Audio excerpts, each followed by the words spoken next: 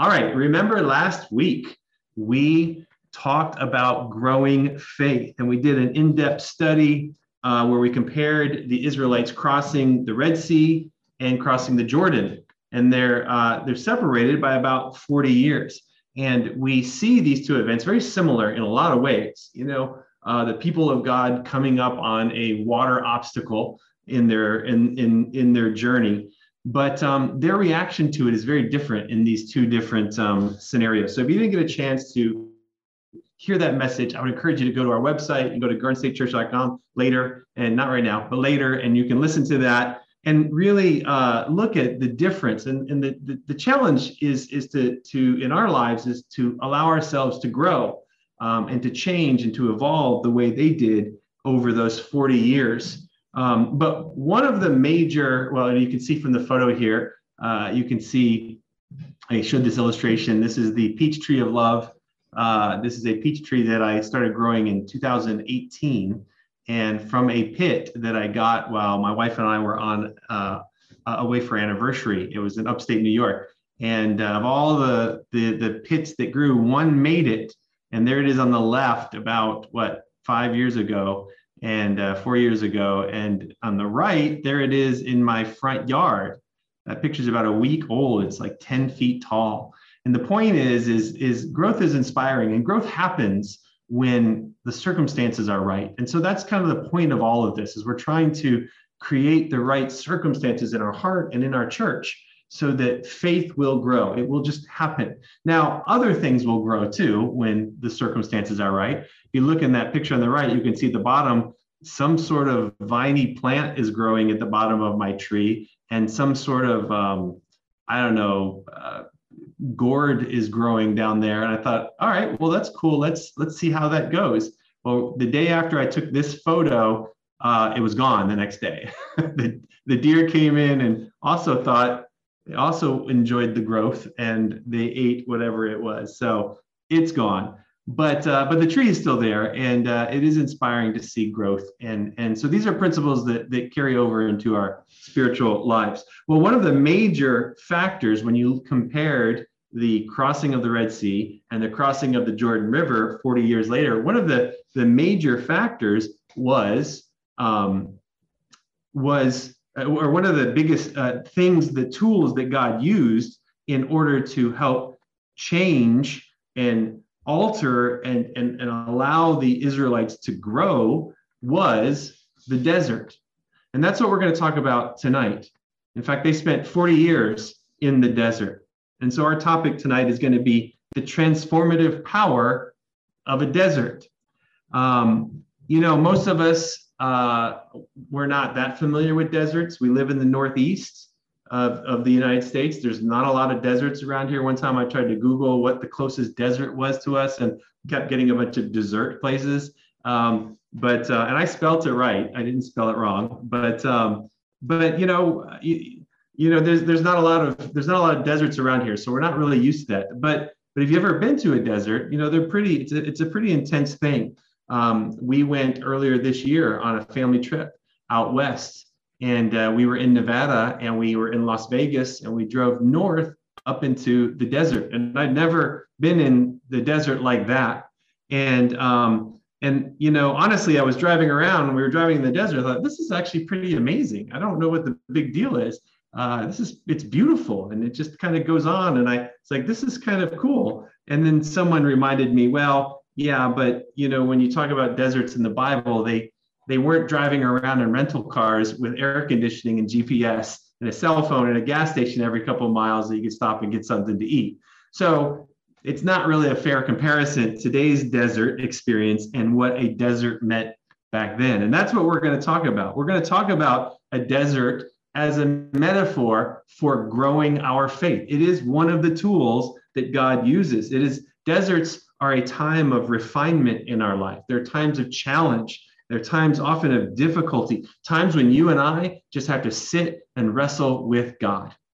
That's what we mean when we're talking about a time of a desert, a desert time in our lives. Deserts are tools that God uses to transform us. And often they are unwanted journeys. They're not necessarily journeys that we want or we've pursued, but they're also often very needed journeys for us. These times of desolation, these times of pain, these times of difficulty in our lives. Desert experiences are necessary for us to become what God wants us to be.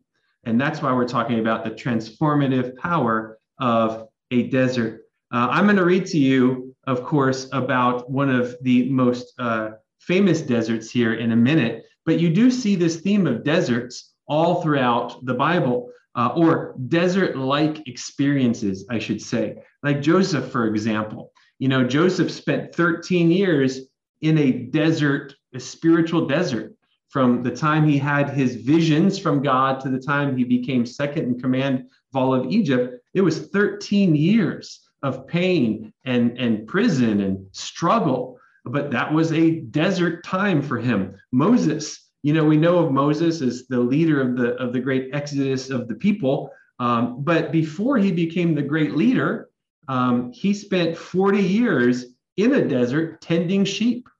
And so he spent a lot of time also before he became the great leader that we know of him now, in a desert-like experience. David, after anointed king by Samuel, almost immediately, not immediately, but very close to immediately, goes on the run for his life.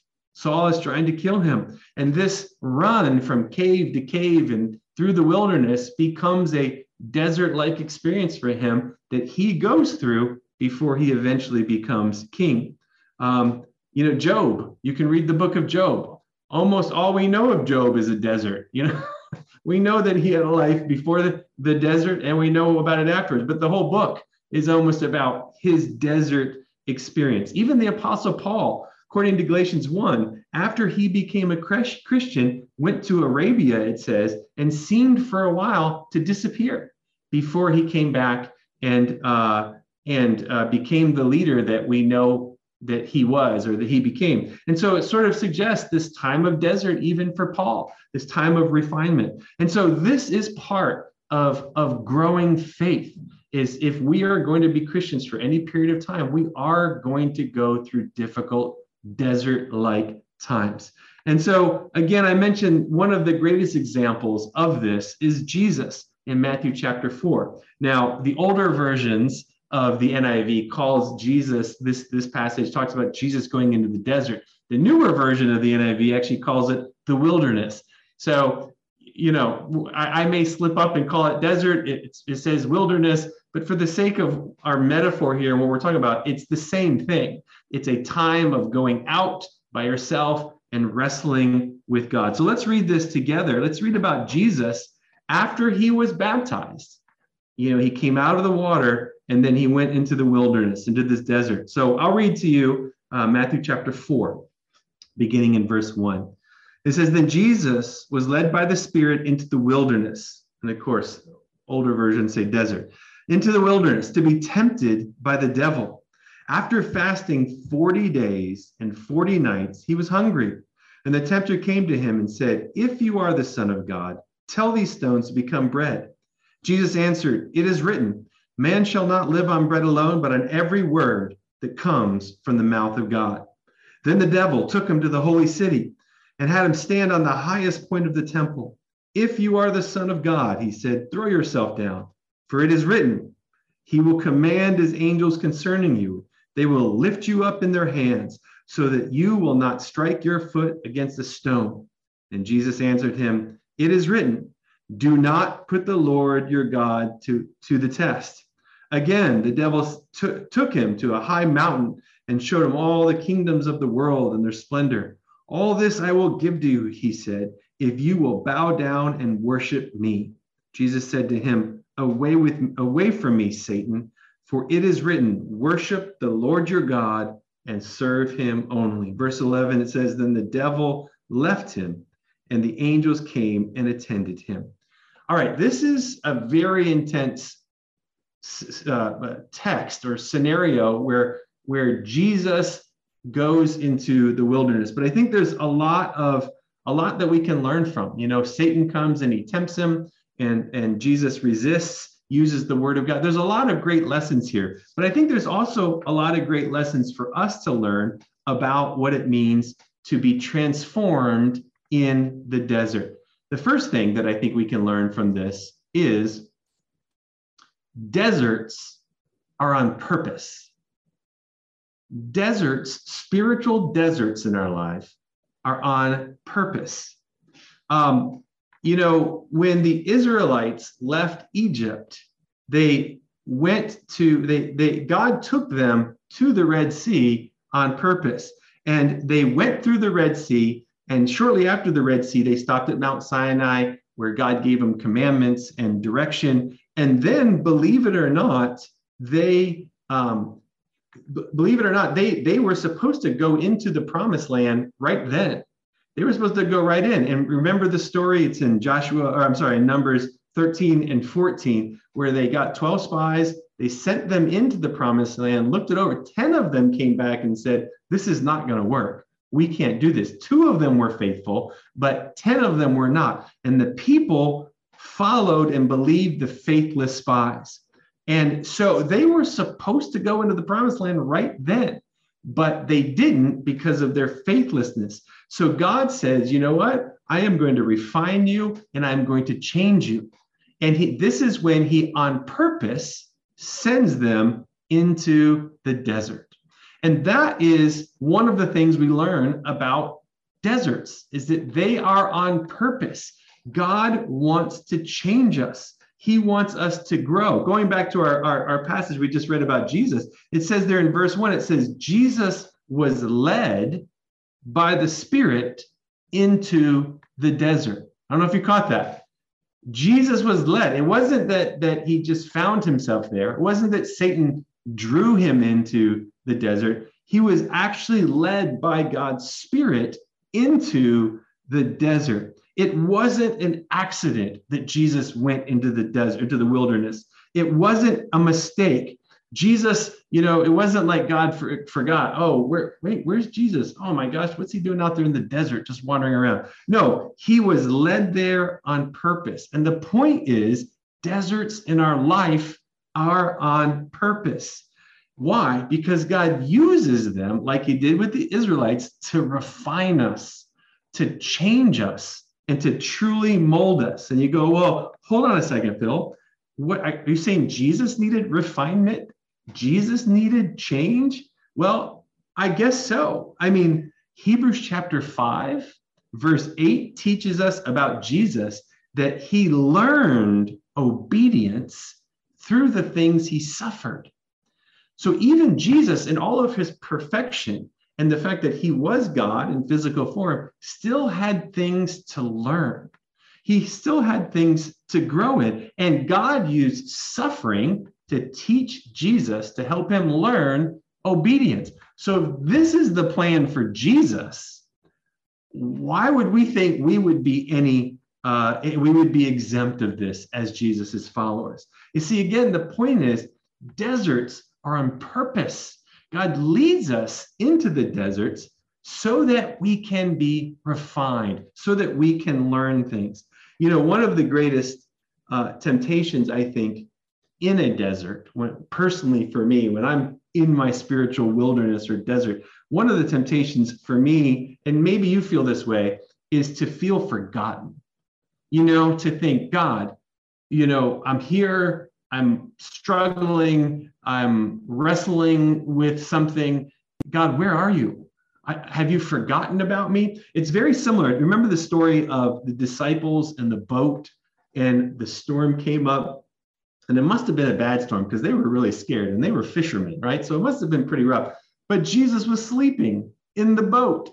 Remember that story? And they woke Jesus up. And what is the first thing they say to him? They say, don't you care that we're going to drown?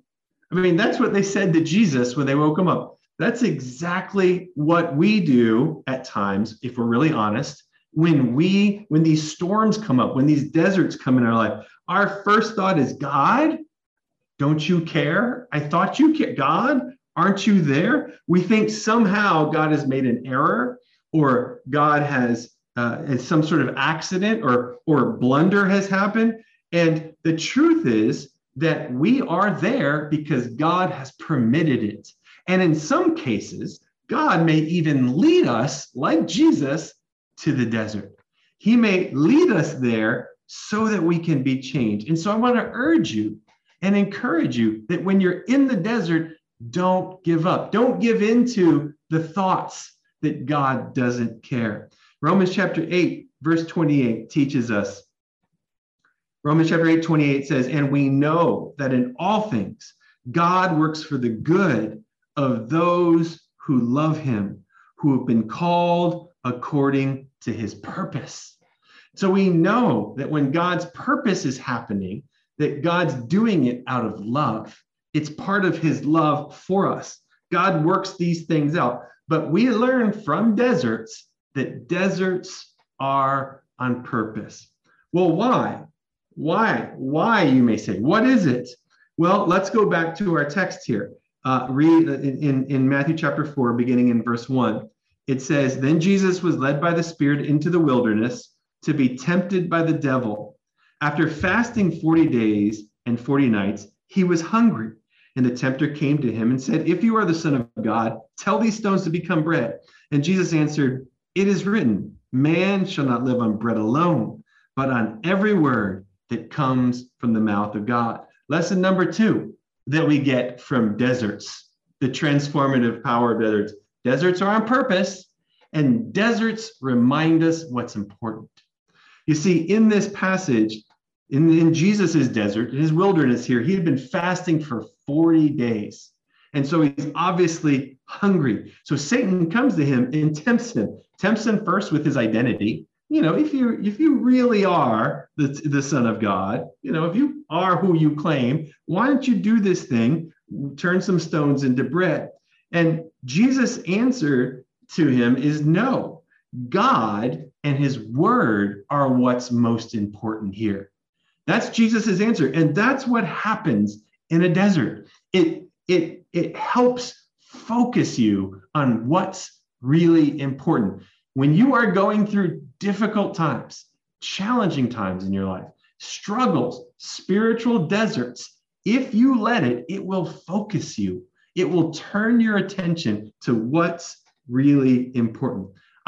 Listen, it's no secret. I've shared this with many of you. It's been a really hard year for me this year. There's been a lot of loss in my life and around people, in lives of people around me and people that I love.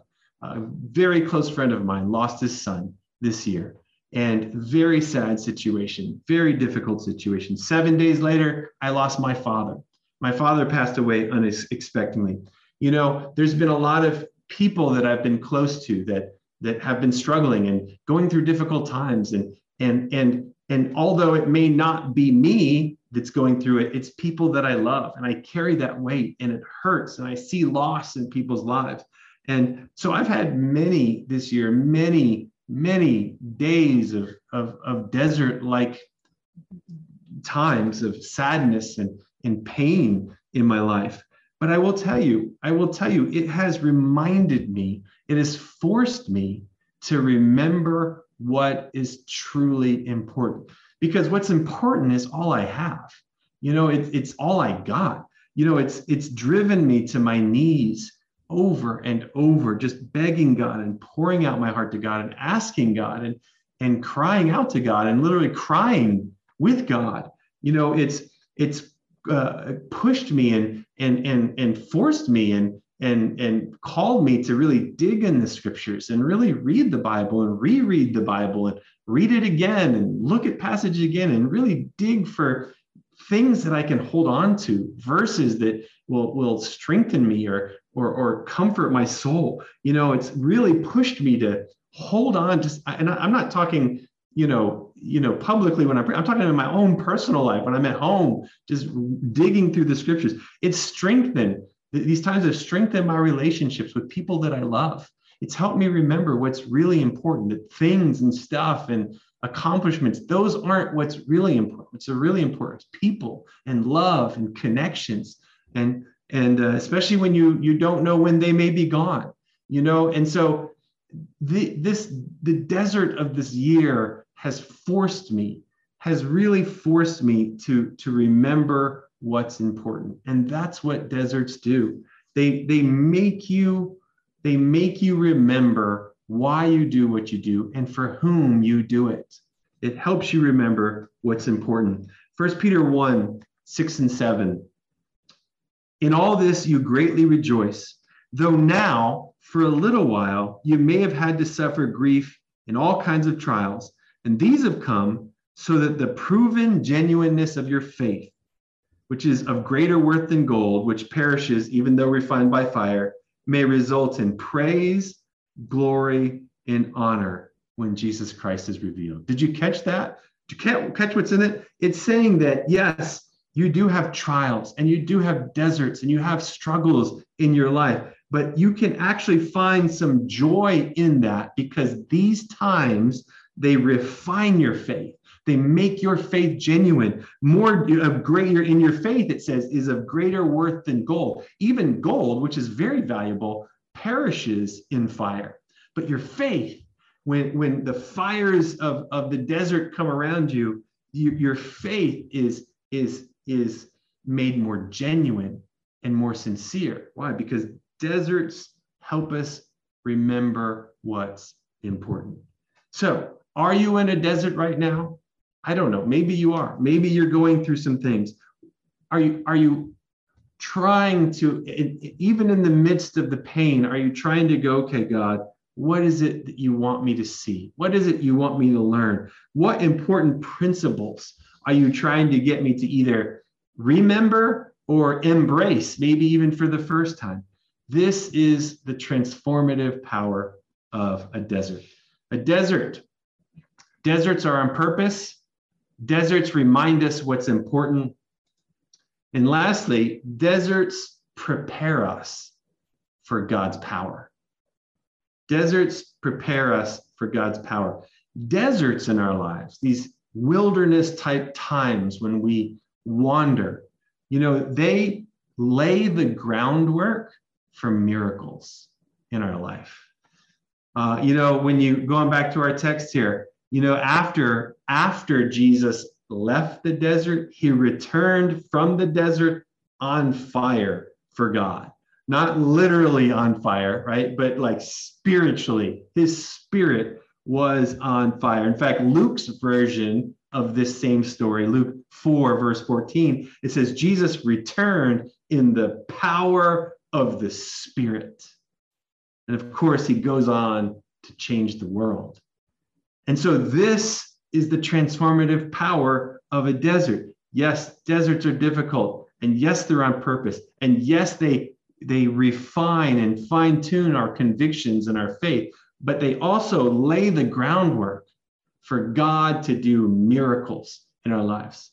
It's amazing. Think about the Israelites. Think about the Red Sea and how faithless they were at that time and how they the only thing they wanted to do was just to go back to Egypt, go back to the slavery they'd given up, go back to all the bad things.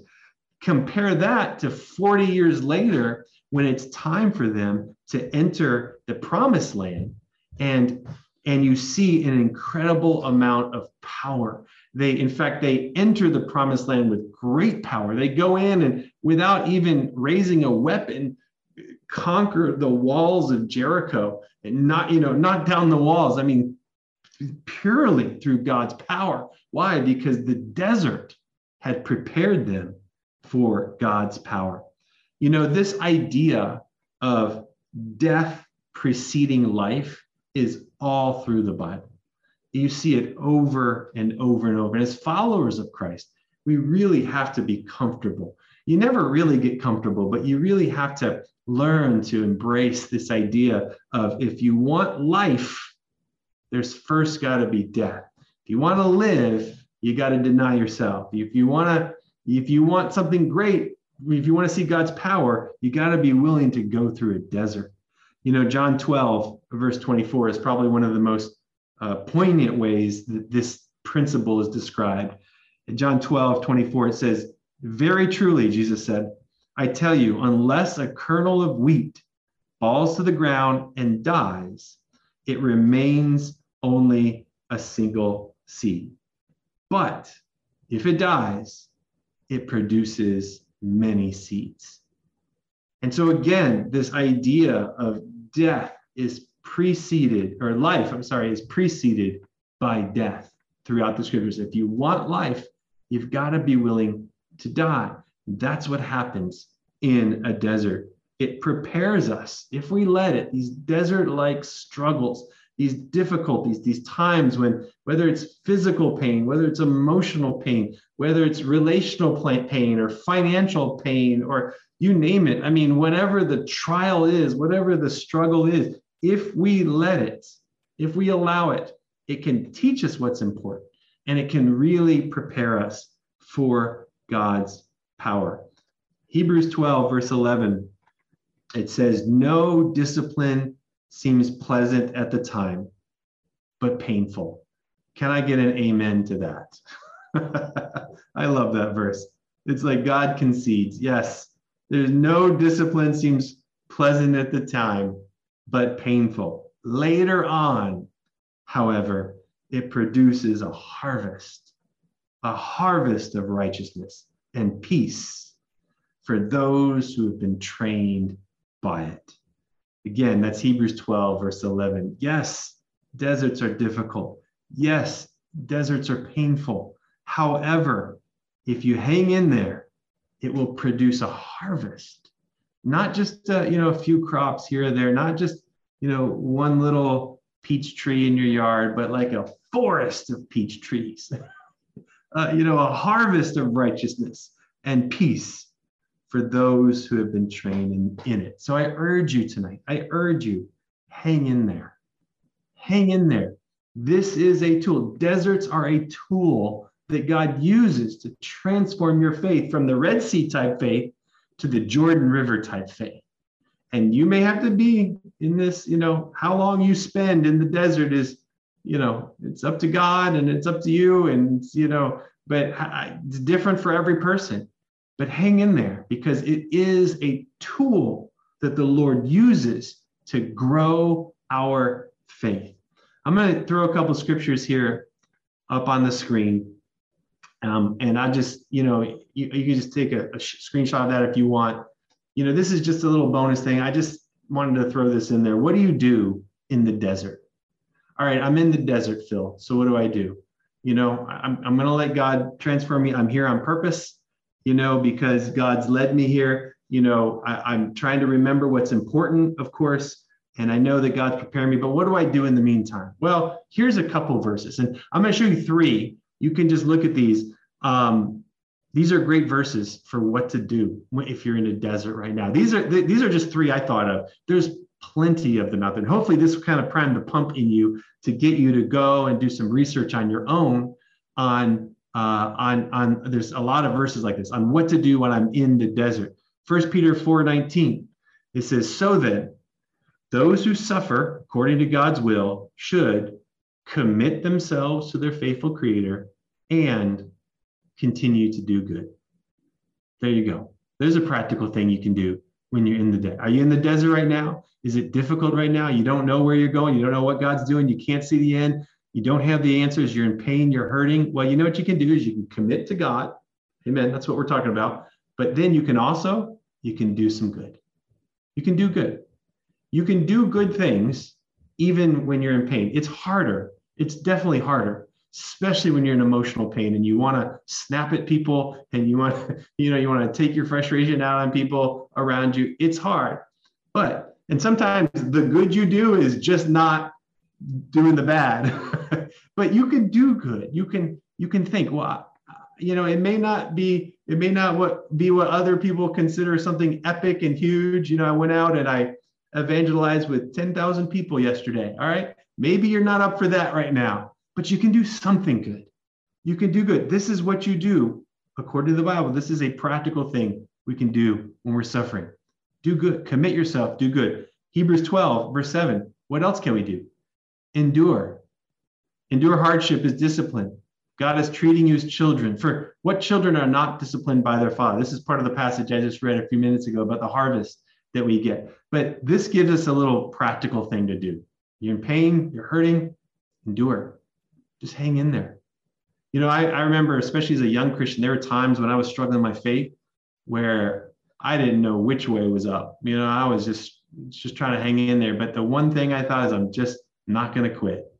I'm just not going to quit. You know, when church rolls around, I'll at least go to church. I may be the worst person in that church, but I'm going to be there. You know, I'm just going to endure. I'm going to hang in there, because you learn that nothing lasts forever. Deserts don't last forever. They don't last forever. Eventually, there will be a harvest, the Bible says. Now, when does that harvest come? Well, that's in God's time, you know, but you can endure. And then here's a tough one, I think. Romans 5, 3 through 5. It says, not only so, but we also glory in our sufferings, because we know that suffering produces perseverance, character, hope. And hope does not put us to shame, because God's love has been poured out into our hearts through the Holy Spirit who has been given to us. So this also talks about this principle of hanging in there, because it's going to pay off. There will be a harvest. Your character will change. There will be hope. Hang in there. But it also says, and this is what I think is challenging, when you're suffering, you can glory in your sufferings. Another version I read said, celebrate in your sufferings. I know when I'm suffering, that is the last thing I want to do. And it's not saying you got to pretend like you're happy if you're not happy. That's not what we're saying. Like, hey, how are you doing? I'm great, when really you're terrible. We're not saying lie, but what it's teaching us is that there can still be a sense of glory. Like, because of everything we've talked about, you are there on purpose. God is with you. He's taking you to this desert. He is transforming you. He is preparing you. He is teaching you things. And so in that, you can celebrate. Not that it feels good, because we just read that, it's painful, but you can still celebrate. You can still glory in your sufferings, because you know that God is doing this on purpose, that there's an end in sight. You know, I think deserts are meant to transform us. I think that's pretty clear from the scriptures. Desert times are not made to revise us or edit us a little bit or tweak us. No, desert times are meant to totally transform us, to really go deep and make us different people. I heard a radio program. It wasn't a spiritual radio program. It was a talk show. They were talking about transformation, and they were doing studies on different ways they saw transformation in nature. And they started talking about butterflies. And they were talking about what we all know is a caterpillar, you know, eats a lot of food, a hungry caterpillar, and then he makes the little cocoon, and then he comes out and he's a big, beautiful butterfly. We all know how that works. But they were really talking about this whole transformative process and how does this work exactly with a butterfly. And so what they decided to do is, when the caterpillar went into the chrysalis, into the cocoon, they decided to cut it open, take a look, and see what was inside. And so they did, and what they saw amazed them. And this story, as they told it, amazed me, because what they saw inside of the cocoon was goo, you know, just like caterpillar liquid, just a gooey substance in there, right? It wasn't what I expected it to be. And maybe if you ever think about it, maybe you expect the same thing. I expected when you cut open it, you know, mid-transformation, you cut open a cocoon, you find a caterpillar halfway in between growing some wings. You know, that's kind of what I thought. You know, yeah, caterpillar just goes in there, grows some wings, comes out, it's good to go. But what they saw and what they talked about was it's an utter transformation. That when the caterpillar goes in there, he doesn't just grow some wings and then come out as a butterfly. He actually completely liquefies. The bug becomes a liquid, and then it reassembles on a molecular level, not just, you know, a couple wings on his back, but a molecular level. It's transformed into a brand new creature. I mean, something that doesn't even look like a caterpillar anymore. And this is transformation And this is what God does with us, especially in the desert times in our life. God is not looking to just slap a couple of spiritual wings on your back. He's not looking just to correct a few bad habits you may or may not have. What he's trying to do with us is transform us on a molecular level, in a spiritual level, like down in our hearts and our souls, who we are and how we think. And that's hard work because most of us are pretty stuck in who we are, who we've been. So God transforms us like a caterpillar into a butterfly. God reorganizes us. And one of the tools he uses is a desert, because he's going to make us into something brand new. Let me close out. I'm going to close out by reading Psalm 77 to you. And then after that, we're going to have a song. I want to encourage you, when we play the song, it's a pre-recorded song done in the early days of the pandemic, and done by our brothers and sisters in South Africa in one of the churches there. And it's a great song. And I really want you, as we listen to it, to pay attention to the lyrics. But before we do that, I'm going to read to you Psalm 77. Listen to the writer here talk about this process, and specifically talking too about the Red Sea. Psalm 77 says, I cried out to God for help. I cried out to God to hear me.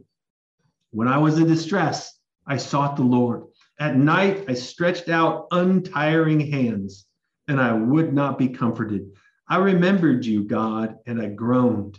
I meditated, and my spirit grew faint. You kept my eyes from closing. I was too troubled to speak. I thought about the former days, the years of long ago. I remembered my songs in the night. My heart meditated, and my spirit asked, will you, Lord, reject forever? Will he never show his favor again? This guy is going through some serious desert time. Has his unfailing love vanished forever? Has his promise failed for all time? Has God forgotten to be merciful? Has he in anger withheld compassion? Then I thought, to this I will appear. The years when the Most High stretched out his right hand, I will remember the deeds of the Lord. Yes, I will remember your miracles of long ago. I will consider all your works. I will meditate on all your mighty deeds. Your ways, God, are holy. What God is as great as our God? You are the God who performs miracles. You display your power among the people. With your mighty hand, you redeemed your people, the descendants of Jacob and Joseph. The waters saw you, God. The waters saw you and writhed. The very depths were convulsed. The clouds poured down water. The heavens resounded with thunder. Your arrows flashed back and forth. Your thunder was heard in the whirlwind. Your lightning lit up the world. The earth trembled and quaked. Your path led through the sea. Your way through the mighty waters, through your footprint, though your footprints were not seen. You led your people like a flock by the hand of Moses and Aaron. This is a transformed heart. This is someone that goes from the darkness and the struggle of a desert to remembering the greatness of God, coming out and seeing and remembering the great power of God. Deserts are crucial parts of our lives. And we as disciples, we can't run from them. We may not like them. They're going to be painful and they're going to be difficult. And oftentimes we have to walk them alone. There may be people around us that we love that are praying for us, but sometimes you just got to go through things with you and the Lord. But these are transformative things that make us what we want to be and what God wants us to be. We're going to close out with this last song. And again, it's called Praise You in the Storm. It's maybe a song you've heard before. It's a great song, but I really want to encourage you to listen to the lyrics and to really let your heart be moved by the idea of praising God even when we're in the midst of storms. Thank you.